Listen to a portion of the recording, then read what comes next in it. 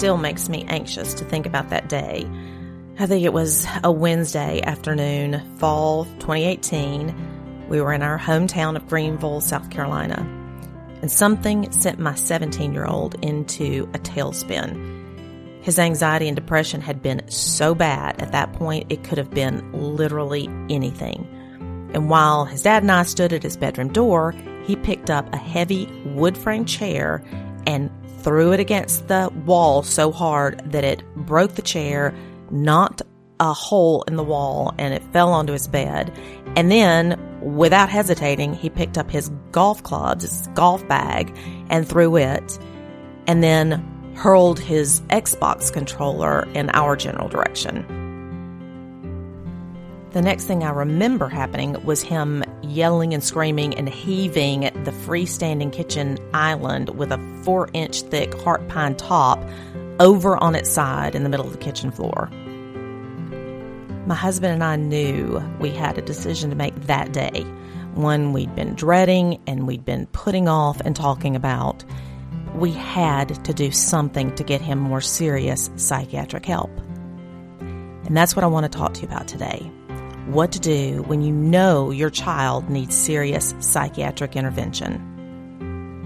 Unfortunately, since 2020, it's even more likely that you need this information. Our kids are suffering. They were before the pandemic, but it is so much worse now. So in this episode, I'll explain the most common options for adolescent treatment programs and services, why one option might be considered over another, how to choose the specific program or facility, all the things I had no clue about when I started this journey. Stay with me. You're listening to Speaking of Teens, a weekly show to help you better understand and parent your teen or tween. I'm Ann Coleman, and after surviving a couple of difficult years with my teenage son, I decided to make the leap from practicing law into the science of parenting teens and tweens. I want to make sure you have the skills I was sorely lacking. That day certainly wasn't the first time he'd been out of control. He'd knocked holes in every solid wood door in the house, in the walls, he dinged the hardwood floors, but that day was next level. His intensity and desperation was scary. His anxiety and depression had been off the charts for months. He'd talked of not wanting to be here anymore. He'd acted out in all sorts of scary and risky ways, and all attempts at counseling and medication had just simply failed. Just days before, his psychiatrist and the counselor had just thrown up their hands and said there was nothing more they could do, that he needed intensive inpatient help. Not something a parent ever wants to hear. So, on that beautiful sunny day in September, my husband and I both walked out of the house, leaving him behind to rant and scream at the walls. And through tears, my husband gave me the go-ahead to call 911. We were terrified of what was going to happen next. We didn't want to do it, but we were completely out of options. And we'd learned after taking him to the ER before, when he felt like the world was ending, and they had admitted him that there were particular words and phrases that they looked for. So I now knew that if I called the police and convinced them he was a danger to himself or others, he'd have a much better chance at being admitted, at least in our area. A couple of understanding police officers went into the house, talked to him, and walked him outside to a waiting ambulance. They told us he'd be taken to the ER where the staff would evaluate him and decide how to help. In other words, they would determine if he should be placed in an adolescent psychiatric hospital. It was too late to change our minds now, and we both had mixed feelings about taking such a drastic step, but we knew that day that we had no other choice. We had run out of options. Hours later, in the ER, once they decided to admit him to a psychiatric hospital, they told us there was not a spot available for him in Greenville, nor in the entire 10-county area of the upstate of South Carolina. Unfortunately, this is the case in most areas of the U.S. and around the world. There's literally a global shortage of both mental health clinicians, like psychiatrists and psychologists, and beds for adolescent psychiatric care. I'll get into this more in a later episode, but just know the situation is truly dire. You likely already realize this if you've tried to make an appointment for your child with a psychiatrist or psychologist and had to wait 6, 9, 18 months or even more. So anyway, after a night in the ER, they sent our son to an adolescent psychiatric hospital in Columbia, South Carolina, an hour and a half away, where he stayed for around 5 days. While I desperately tried to figure out what residential treatment center he would enter when he was released. I guess you could say I learned how to swim by being thrown in the deep end. Well, today I hope to save you from that near-drowning experience that I had. I want you to be familiar with the lingo and timelines and the potential roadblocks, all the things you need to know if you ever need to make the decisions I had to make. What if your child needs more than just the typical outpatient counseling can provide?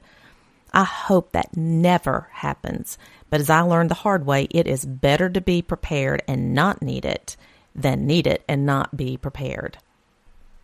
Let me be clear now. I'm not a mental health professional. I'm an attorney and a mother of a 21-year-old who experienced some major issues with his mental health and substance abuse in his teen years. I've researched it, I've lived it, I've learned a lot, and we not only got through it, but my son is doing really well now. So, let's get to it. How do you even know if your child really needs more than just counseling or therapy with an individual provider? This is probably one of the hardest parts. I think it's so easy to just be in denial, to keep hoping and praying and delaying the inevitable.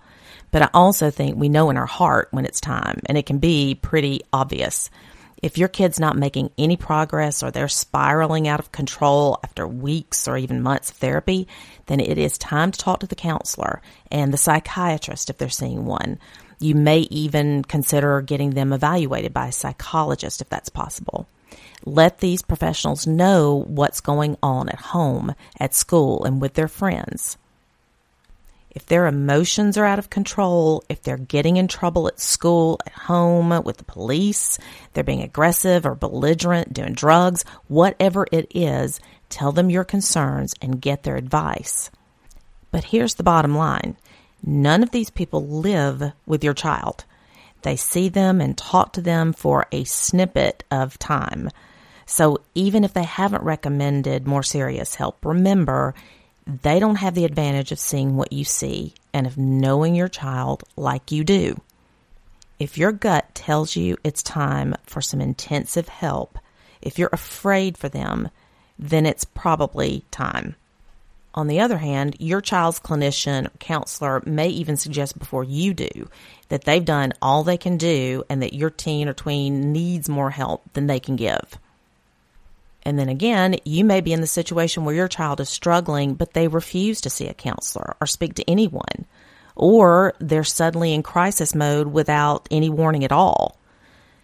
Regardless of the exact situation, you're going to have to accept a few things. Your child needs more advanced care than they're getting. It's going to be stressful, but it's also going to be a relief that they're getting the help that they need. Your child is probably not going to be very happy about this.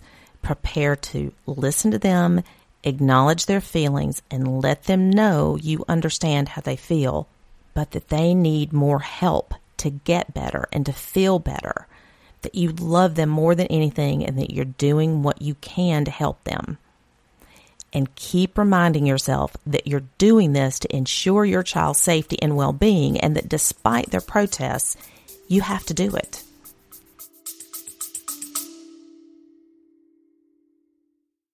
Hey there, real quick, I want you to know about something that, if you're anything like me, an anxious ADHD overthinker, you may really need. It's my free guide, Emotional Awareness Strategies. Being emotionally aware is the key to managing your emotions with your kids or anyone else. Inside, I talk to you about the common thinking traps, being able to differentiate between your emotions, and the importance of mindfulness. If you're a yeller, lecturer, crier, or punisher, you need this guide. The link is at the very bottom of the episode description where you're listening. Back to the show. So, what are your options for a higher level of care than just weekly counseling? Heck, what does even level of care mean? And what other terms do you need to be familiar with? Well, level of care simply refers to the intensity of the services or the treatment provided to your child. The level of care is meant to match the patient's needs. For example, you would need to hospitalize a kid who's having minor issues with social anxiety. You'd likely send them to a counselor once a week. Likewise, you wouldn't send a kid to weekly counseling who's experiencing so much anxiety that they've refused to leave the house for 5 days or spend every afternoon in the bathroom crying and throwing up. Generally speaking, basic talk therapy, weekly counseling, group therapy alone, or combined with psychiatric oversight and medication are the lowest levels of care provided by mental health care professionals. Also, before discussing these potential options, a couple of other terms commonly used are inpatient and outpatient. Inpatient simply means somewhere where the patient stays overnight, and outpatient is when you go back and forth for treatment and they stay at home. So let's start with the highest level of care. That's hospitalization, which may mean an adolescent psychiatric unit of a regular hospital or a standalone facility. Now, these separate facilities aren't always associated with your local hospital, and most of them don't even use the term hospital at all. They may be called behavioral health inpatient facility or inpatient psychiatry, and maybe have a name like Smith Center for Behavioral Health. But if you Google something like adolescent inpatient psychiatric hospital, these facilities will come up. Just make sure that to have the right place that you look for terms like crisis, stabilization, short-term, that kind of thing. And if you have time and if you have a cooperative teenager, you could actually call these local centers first and see if they have a bed available. And maybe if they would even allow you to bring them in directly and have them evaluated there. And if they do that and they have a bed available, they could admit them right there on the spot most of the time. But in most situations, the ER of any hospital is probably the safest way. And because spots are so rarely available, it appears to be the best way to make sure your child is cared for and is prioritized for admission. And there are at least 3 situations that you can't hesitate to get them to the ER or call 911. That's if they're considering talking about or threatening suicide, if they're threatening to hurt you or someone else, and if they're in a state of psychosis, hallucinating, if they're delusional, something like that, you need to get them to the ER immediately. For example, though, in our son's case, he was in a fit of rage. He was being destructive and aggressive. And besides that, it had reached the point where we felt he was going to end up hurting himself, someone else, or going to jail or ruining his life in some way. We couldn't communicate anymore. He was miserable. We were miserable. The outpatient professionals couldn't do anything else. And we felt we had no other choice, even though in that moment he was not literally threatening to kill himself or hurt us and was not in a state of psychosis. Now, if you can get your child to go to the ER with you, that's great. But if you can't, you need to call 911, tell them the situation, and ask for an ambulance or the police if they require that first in your area. And if you see this as possibly on the horizon, then go ahead and ask to speak to a mental health professional, your mental health professional or anybody, or maybe the police station or someone who works in the ER, and ask them the best way to secure admission to a psychiatric hospital for your child. Now, I'm not giving you mental health or legal advice here, but in my own personal experience, getting the assistance you need may require using the language that clearly indicates that your child is a threat to themselves or others. You may even be able to use those words without ever being more specific than that. I'll also mention again that because of the shortage of beds in these facilities for adolescents, there may be a very long wait for admission. Days or even weeks in some areas of the U.S. is the norm. And even then, they could be sent to stay in a facility miles away from home. This is another good reason to reach out to people in your community in advance of an emergency. Find out about the availability of beds, where they are, how long the wait could be, and what route you should take to secure one for your child. So let me tell you what you should and shouldn't expect from your child's stay. First of all, the hospital is just a Band-Aid. It's a short-term crisis intervention meant to just stabilize your child, check or prescribe their new medication, get them through the crisis, and then discharge them. That's it. A typical stay is anywhere from 3 to 7 days, but they could be there just overnight, or they could be there for a few weeks, depending on staff recommendations and, big one, your insurance provider determining that there's continuing medical necessity for the stay. Insurance is crucial, and that's a whole other episode. But your insurance company is another call you should make as soon as you have any inkling that hospitalization could happen in the near future. Now, while your child is there, again, probably for just a handful of days, they are very unlikely to receive a full-scale psychological evaluation.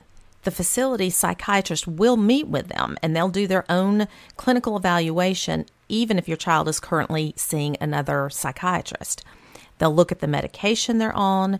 They may make adjustments or even prescribe new medications. The kids in most facilities attend group therapy or support groups at least, and they may have one-on-one counseling. And if time allows, if they're there long enough, you may receive family counseling. Also know the facility will be secure or locked, and there'll be strict rules about what your kid can have there with them, even what they can wear. For example, they're not allowed to wear anything with strings or belts because they could use them to hurt themselves. There'll be rules about when you can talk to them and when you can visit and how long you can stay. It's a lot to wrap your head around. But just remember, all of this is to protect your child, and you will have plenty of opportunities to talk to the staff there and have your questions answered. I have some links in the show notes that go more into detail about the hospitalization, like questions you should ask and how you can just deal with it all. That's at neuragility.com/7. So probably after a few days, when your child has been deemed stable, they'll be discharged. Again, remember, this is crisis stabilization. It's a short-term solution, just to get them over the hump and move them on to a step down or lower level of care where they can continue their treatment. It can feel really rushed, but the staff usually starts talking to you almost immediately upon admission about their discharge and what happens next. A seamless transition to the next step in treatment is critical. Any lag time in between could be really a disaster for you and your child. Now, you may also be coordinating with your child's therapist or other clinicians as well, so you could be receiving all sorts of advice and recommendations for further treatment. And the problem is having the time to weigh your options, get other opinions, and do your research, which is why I think it's important to at least be aware of these issues in advance. So let's look at a few of these lower levels of care your teen might transition to after their discharge from the hospital. Technically, your child could be discharged with recommendations for any number of lower levels of care, including just weekly counseling or therapy, but that wouldn't be typical. And if the child's therapist was involved in the decision to hospitalize, then they're probably not going to suggest that either. If an adolescent is experiencing major issues with their mental health, like suicidal thinking or a suicide attempt, or they've been diagnosed with a severe mental illness like schizophrenia, or they have an eating disorder or substance use disorder, then most therapists I've spoken to recommend they go directly into a residential treatment center, or for short, RTC, Residential Treatment Center, RTC. An RTC is also an inpatient treatment facility, but it differs from a psychiatric hospital in many ways. An RTC is normally set up more like a residence than a hospital, hence the name. They're often literally in a house. Most RTCs offer individual therapy, group therapy, and even experiential therapy for kids, like yoga, art, music. and they usually offer family therapy. It's also not necessarily always the case that an adolescent must come directly from a psychiatric hospital to be admitted to an RTC. It's possible to have them admitted without having been hospitalized first, but it can hinge on whether you're using insurance to pay the RTC and whether the RTC is contracted with your insurance company. If you're using insurance, then you'll need to start coordinating between the insurance company and the RTC before you make any solid plans. If the RTC accepts insurance, then they'll have an entire department that can work on this for you and figure out the medical necessity. Insurance is one huge area in which hospitals and RTCs differ. Hospitals almost universally accept insurance, and many, if not the majority, of RTCs don't. The insurance issue alone, though, is really complicated, so I'm not going to get into the weeds here with it today, but if there's enough interest, let me know, and we could discuss it along with maybe the mental health parity laws in a future episode. Let me know what you think. So one of the main issues critics have with RTCs is that, unlike hospitals, there are no federal laws or regulations that govern the programs they operate. They are required to adhere to HIPAA and payer rules if they accept payment from the federal government. But as far as how they operate, who they employ, the rules for how they treat your kids, that's all governed by state law. And these laws couldn't be more diverse. Now, there are national quality programs like the Joint Commission that will accredit an RTC if they meet their standards, but not all of them do. Not all of them even apply to get accreditation, which doesn't mean they can't operate and call themselves an RTC as long as they follow state law. And state law includes licensing by a state agency, which would require the RTC to jump through certain hoops. But it's those hoops and the oversight and enforcement provided by these hoops that make it really difficult for parents to fully trust they're choosing the right RTC. And many groups, including the American Academy of Child and Adolescent Psychiatry, have a real problem with this and would like to see all RTCs not only be accredited by the Joint Commission, but to adopt additional standards they published back in 2010. Now, there's no doubt there are many residential treatment centers that are not even accredited by the Joint Commission, so they certainly don't meet ACAP's proposed standards. As a matter of fact, most wilderness programs are not accredited by the Joint Commission, but you'll see various other accreditations on their websites. It's up to you to understand those accreditations and what they really mean. And by the way, a boot camp is not the same as a wilderness program. Many psychologists and counselors endorse wilderness programs, but don't feel the same at all about boot camps. So because it's a little bit of a wild west out there, you have to do your homework. There have been plenty of lawsuits and state and federal investigations launched into RTCs, boot camps, and wilderness programs across the country. The fact is, you can find negative information online about almost any program you look into for your child.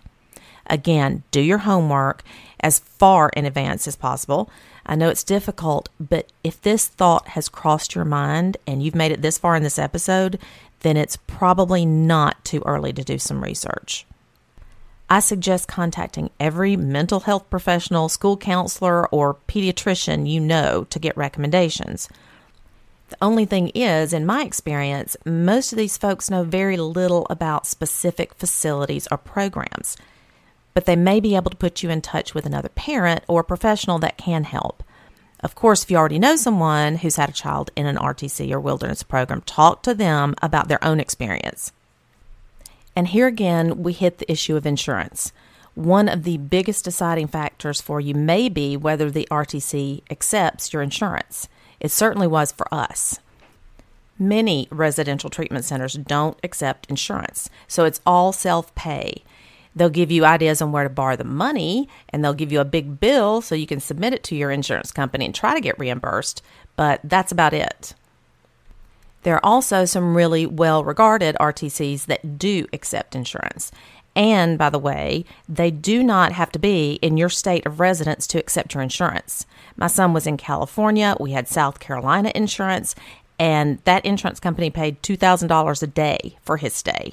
we owed less than $1,500 at the end of 2 months. So don't assume, just pick up the phone and find out for sure. Now, not surprisingly, wilderness programs are not even covered by insurance. They generally deny coverage based on the fact that it's experimental or unproven, but there are many people and organizations out there working to change this. Be careful out there Googling all these RTCs and wilderness programs because they can be very predatory in their advertising and they will stalk you like crazy all over the web.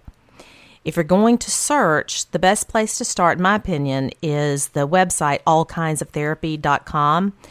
Its founder, Jenny Wilder, was an educational consultant, and she doesn't take any ad money or kickbacks from the residential treatment programs, and she allows you to search and compare them according to different factors like what disorders they treat or whether or not they take insurance. So you can check all this out for sure. And speaking of educational consultants, that may also be an option for you if you can afford it. You may also hear them referred to as therapeutic consultants or behavioral health consultants. They're really just sort of a branch of consultants that used to help parents find the right schools for their kids, like boarding schools and prep schools and colleges. But these guys really just focus on RTCs and other treatment programs and even therapeutic boarding schools. So if you can find an independent consultant, one with no ties or getting any kickbacks from any RTCs or programs, then they can be well worth the money because they work for you to sort through and find the right fit for your teen. They've been to many of these places before and toured them, met the staff, spoken to parents, and they can really be a wealth of knowledge. Again, ask other parents or professionals for a referral for an educational consultant. Now, one thing I can tell you for sure, that if your child goes into an RTC, no matter where they end up, there will be things that will frustrate you. There'll be things he or she despises and things they get wrong. You just have to stay on top of everyone, educate yourself, and stay in constant communication with the clinicians and the staff. You are still your child's best advocate. Trust your instincts. Not long at all into my son's stay at the RTC, the psychiatrist called me up to tell me she had diagnosed him with bipolar disorder. Now, as far as I understood at the time, she'd met with him maybe twice for 30 minutes at most. He'd been evaluated by an adolescent psychologist and had been seen by 2 adolescent psychiatrists before ever going to the RTC, and had never been diagnosed with bipolar disorder or even suspected to be bipolar. So I was a bit skeptical. But then again, I'm not a psychiatrist either. But I got online, of course, and I started reading scientific studies on adolescent bipolar disorder, and I realized there was this one particular scientist who'd been involved in almost all of them. He'd actually written a book on the subject, which has been translated into 8 languages. So I read that, and I still wasn't thoroughly convinced about his diagnosis. This fellow was a professor at a very highly regarded university in California, which was an easy drive from where my son was in treatment. So I found his number, and I called this world-famous psychiatrist and begged him for an evaluation. Several weeks later, my son was sitting in his office. Long story short, he does not have bipolar disorder. Now, the point of that story is not to say don't trust RTCs or psychiatrists at RTCs. My point, again, is that you are still going to need to advocate for your son or daughter even when they are in the care of professionals. Everyone makes mistakes, and everyone can be questioned and challenged if necessary. You just can't take anything for granted. That's all. But even with that misdiagnosis and having him furious at us for most of the time he was there, sending him to that RTC did change everything. He was removed from the kids he was doing bad stuff with. He was removed from the house where we'd been embroiled in stress and anxiety and arguments and all this negativity for so long. He was in California where he'd never been before. We had a wonderful family therapist. He had an individual therapist, a drug counselor, attended group therapy daily, did online school, and he bonded with a bunch of boys with many of the same issues from all over the country. And as much as he claimed to hate it there, when he got back home, which was now Alabama because we moved from South Carolina to Alabama while he was there, he talked about that place all the time. You know how so-and-so from the RTC, he made this great cornbread muffin? Yeah, we did that at the RTC. This guy would do blah, blah, blah. That was 2 months at the end of 2018, and he's still in touch with some of those guys. So I think the sudden change in scenery and people and the activities was enough to knock him off the course he was on.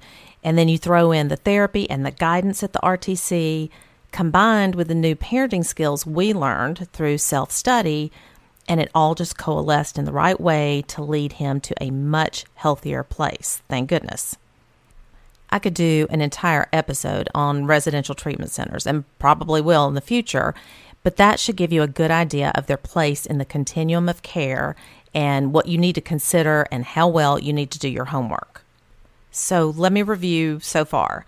If your child is in imminent danger of harming themselves or others, or experiencing a severe psychological crisis, a psychiatric hospital or psychiatric unit of a hospital via the ER is the best bet. If they're in crisis, but not to that extent, then you may choose to skip the hospital and have them admitted to an RTC. But there are several other options for lower levels of care that might be an alternative for your teen, even though they're in crisis, if you and your counselor or psychiatrist, whomever you consult with, decide that staying at home would be better for them. The two most common are a partial hospitalization program, or PHP, or an intensive outpatient program, or IOP. If your child does end up in the hospital or an RTC, you will no doubt hear these terms thrown around during their stay, because they're both also considered a step-down program, or stepping down from inpatient stays at the hospital or RTC. In other words, less intensive, mainly because they're outpatient. A PHP, or the partial hospitalization, is the higher level of care of the two. It's the most intensive. PHP is sometimes referred to as day treatment or therapeutic day program, just depending on the facility offering the program. That's because all these programs aren't necessarily affiliated with a hospital. As a matter of fact, some residential treatment centers offer PHPs and IOPs as well. In a PHP, your child would be at home. It's outpatient, but they would be at the facility all day, which, depending on the facility, is generally around 5 to 7 hours, and they go 5 days a week. So it's basically like going to school. And school or academics is one thing these programs do address. Some may coordinate with the school, but others could do something like an online program. After COVID, there are many different options, I'm sure. Every PHP is going to be different, but in general, you can also expect medication management, group and individual counseling, experiential activities like art, music, yoga. There may even be parent support groups. A PHP is considered a short-term treatment program, but the actual length of stay spent in the program could be a matter of weeks to several months, depending on the child and their particular needs and progression. Of course, staying in a program is not mandated by anyone, so it's really very much up to the family after getting any recommendations. Some facilities even have various levels of PHP. So all of this is very facility specific. So again, your homework is crucial to finding the right program for your child. And I'll keep emphasizing that if you're using any program where you're dependent upon insurance benefits, then everything is going to hinge on their decision about medical necessity and whether they'll pay. So always pick up that phone first. And actually, I say pick up the phone because I've found that these facilities and programs don't do a very good job of discussing insurance and insurance benefits on their website. If they don't mention insurance at all, though, you can probably bet that they don't accept it. The other most common option for a lower level of care than the hospital or an RTC is the Intensive Outpatient Program, or IOP. You may also hear this referred to as IOT for Intensive Outpatient Treatment. The IOP is considered a step down from the PHP and is obviously also a step down from the hospital or an RTC. Your team may also be a good fit for an IOP if they simply need to step up from traditional weekly therapy or counseling. Often so much is lost between weekly sessions, and an hour a week is not much if your teen is really struggling. They may benefit from ramping up the frequency or the intensity just a bit.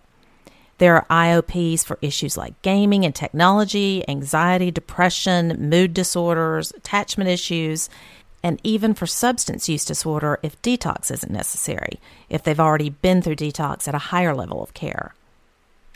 IOPs are outpatient, so your kid would be at home, and generally treatment is in the afternoon after school, usually around 3 hours a day, 3 days a week.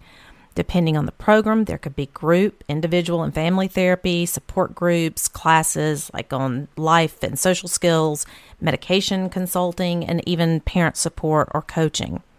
And since COVID, many places are still conducting virtual IOPs, so that might be an option as well. But here's the problem with PHPs and IOPs. They're pretty easy to find for adults, but not so easy to find for adolescents. They mostly seem to be located in larger cities or metropolitan areas. If you do a Google search, all the ads you see will say they serve your area, but that doesn't mean they're actually in your area. For each listing, over to the right, it'll say, "We serve," and then it'll have the name of your town or one near you. But when you go to their individual listing and look at their address, they're likely a state away. This is one of the main reasons we ended up with our son just in weekly counseling after leaving residential treatment. There were absolutely no options for IOP or PHP where we had lived in South Carolina or where we moved in Alabama. If you can afford to somehow make it work financially and logistically, you could rent a place near an IOP or PHP and stay for weeks or months on end. And I've actually known people to do just that. But jobs, other kids, and money make it impossible for most of us. It was certainly not feasible at all for us to do that. But we did pick up and move from South Carolina to Alabama, and we hoped that by doing that and staying away from the memory-triggering environment he'd been in, that he stood a better chance. And as it turns out, it was the right decision. Keep PHPs and IOPs in mind for stepping up from regular weekly therapy or for stepping down from hospitalization or RTCs. Talk to your child's therapist, psychiatrist, psychologist to determine the level of care your child needs. Then talk to them about where you should go. Get input from other parents if you can. Do your homework on your insurance, and if you can't figure something out, let me know. I'm happy to point you in the right direction. Trying to make a decision about whether to put your child in the hospital, residential treatment, or just to bump up from counseling, it can be brutal. And on top of that, trying to figure out which one. It's confusing and it can be completely overwhelming. I get it. But remember why you're doing this. Your child needs you, and you're stepping up to the plate.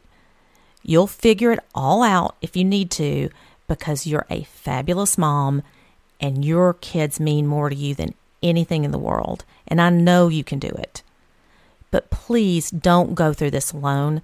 Find someone who'll support you, who won't judge or shame you, and steer clear of anyone who does judge or shame. Find your own counselor or coach or even an educational consultant, someone who gets it. And you can always reach out to me if you need anything. Speaking of Teens is the official podcast of Neurogility.com, an organization I started to educate other moms and adolescents about emotional intelligence. You can go to Neurogility.com/7 for this episode's show notes with lots of links and resources. Thank you so much for listening. I hope I helped you in some way. And if you have a friend you might think would benefit from hearing this episode, please tell them about it. And do come back for future episodes. New shows drop every Tuesday morning.